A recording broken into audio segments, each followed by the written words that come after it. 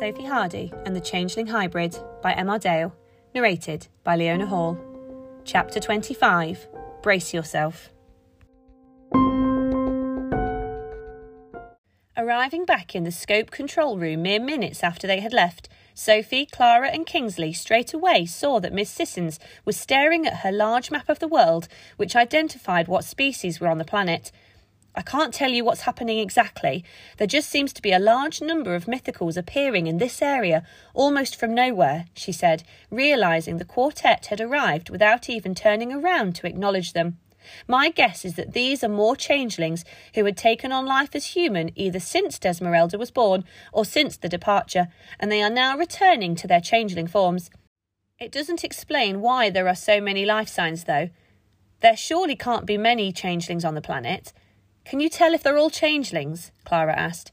No, I can see that these are mythicals. See? Miss Sissons said, pointing to the red dots and green dots which showed the contrast between the humans and the mythicals. Are people being sent to the underworld? Sophie asked, confident that she already knew the answer. No, not that I can tell. There doesn't seem to be a vast number of people disappearing, replied Miss Sissons, surprising Sophie.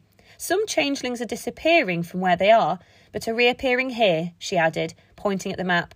But, as I say, there seems to be an awful lot of them. Miss Sissons zoomed the map in on the UK and then pointed to an area at the Scotland and England border. This is where our kind of changeling originates from, so it makes sense that this is where they would head. How are they getting there so quickly? Clara asked. They can transport themselves anywhere they like now that they have their powers back, almost like they have their own teleport or portal, Sophie replied, remembering other conversations she'd had with her dad in years gone by. Like they send people to the underworld, they can portal themselves anywhere they need to on the planet. So they're just sensing a change in the changelings because of Desmeralda's transformation and are answering a call to go there, Clara asked. From what I can tell, but there seems to be more mythicals appearing out of thin air, and they too are heading to where the changelings are going. It's most unusual, Miss Sissons replied. You have to get there and stop them. The number of creatures there is increasing rapidly. They must be planning something huge. Send us a link, Sophie ordered.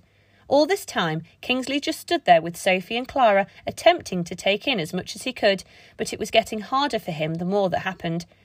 You okay, Kingsley? Sophie asked, appreciating that this must be difficult for him, but at the same time needing him to focus on the job in hand, get to his mum. Kingsley just stared forwards as he did. He completely blanked Sophie's question, and Sophie couldn't read his face at all. Kingsley? Clara said, slightly more firmly. Kingsley didn't turn to either of them. He just nodded without properly acknowledging. Sophie pulled him to one side. She understood that in the last few days his life had been turned upside down. If she went back further to the last 6 weeks, then she could understand that he now must feel like a completely different person to the one who used to be told off in lessons and moved from one foster home to another because he couldn't control his temper. But she had to make sure he was ready and prepared to go up against the changelings, other random mythicals, and potentially his mum. You sure you're okay? Sophie asked, doing her best to sound as empathetic as possible. I'm just not used to thinking clearly like this, Kingsley replied. All my life, my mum's voice has been there. For years, I didn't know what it was. Then for that short time I knew. Now it's just gone completely since you put that implant on my head. Sophie nodded. It must be hard. It's difficult for us too. We've never gone up against anything like this in real life before. We've only ever trained for it, so it must be especially daunting for you. Kingsley looked at her and could see she was genuinely nervous like he was, but for not the same reason. What do we need to do? He asked. We've no idea, Sophie replied honestly. We've no clue what to expect when we zone into there, as we don't know what they're planning. Miss Sissons had heard what they were saying and had brought herself and Clara over to join the conversation. All we know is that the hybrid changeling, your mum, could give the changelings unbridled power. They have waited for decades for this, and we don't even know what this is. We have to stop them from doing something catastrophic that could harm all the children on Earth in some way, she said, summing up the situation quite well, but not particularly tactfully. Clara rolled her eyes, and so did Sophie. They could have been that blunt, but thought it wasn't advisable. Thank you, Kingsley replied. I've waited a long time to be accepted, and you've been honest with me every step of the way.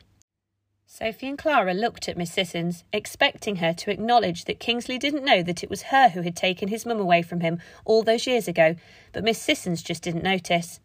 "If we're going to be fully honest, there is one other thing you need to know," Sophie began, fully intending to tell Kingsley the piece of the story he was missing.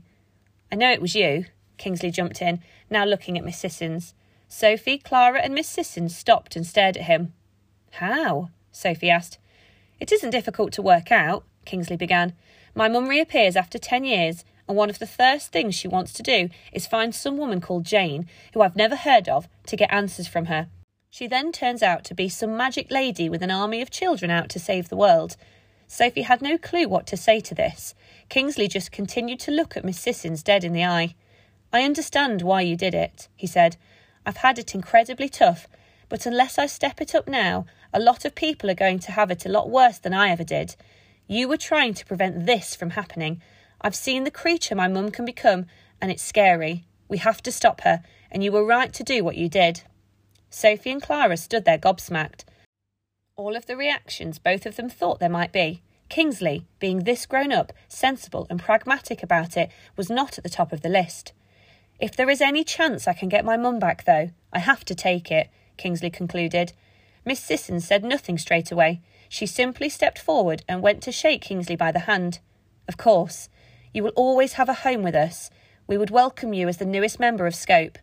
Kingsley didn't take the handshake. He just nodded, and Miss Sissons stepped back, feeling slightly embarrassed.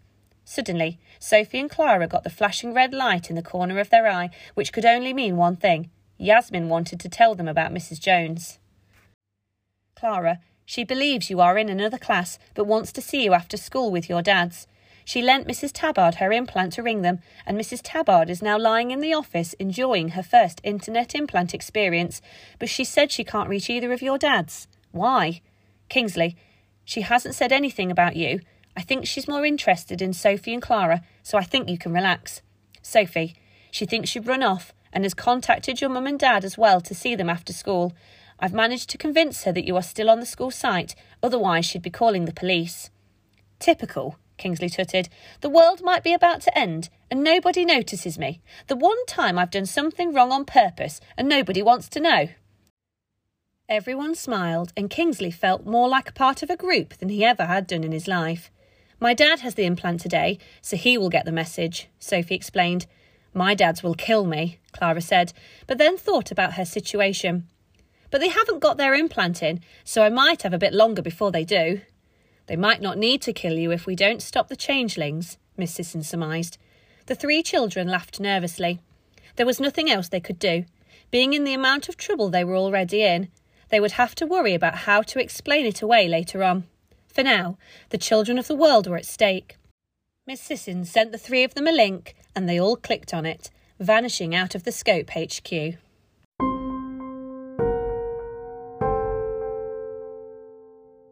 The Sophie Hardy saga was written and produced by M.R. Dale and narrated and produced by Leona Hall. If you enjoyed it and would like to continue to follow the adventures of Sophie and her friends in coming episodes, then please subscribe through one of the many podcast providers out there. The links for each of these can be found on our website. If you require more information, visit our many social media channels, or if you would like to purchase a copy of the book, then be sure to check out our website, www.sophiehardysaga.com. Thank you for listening, and we hope you enjoy.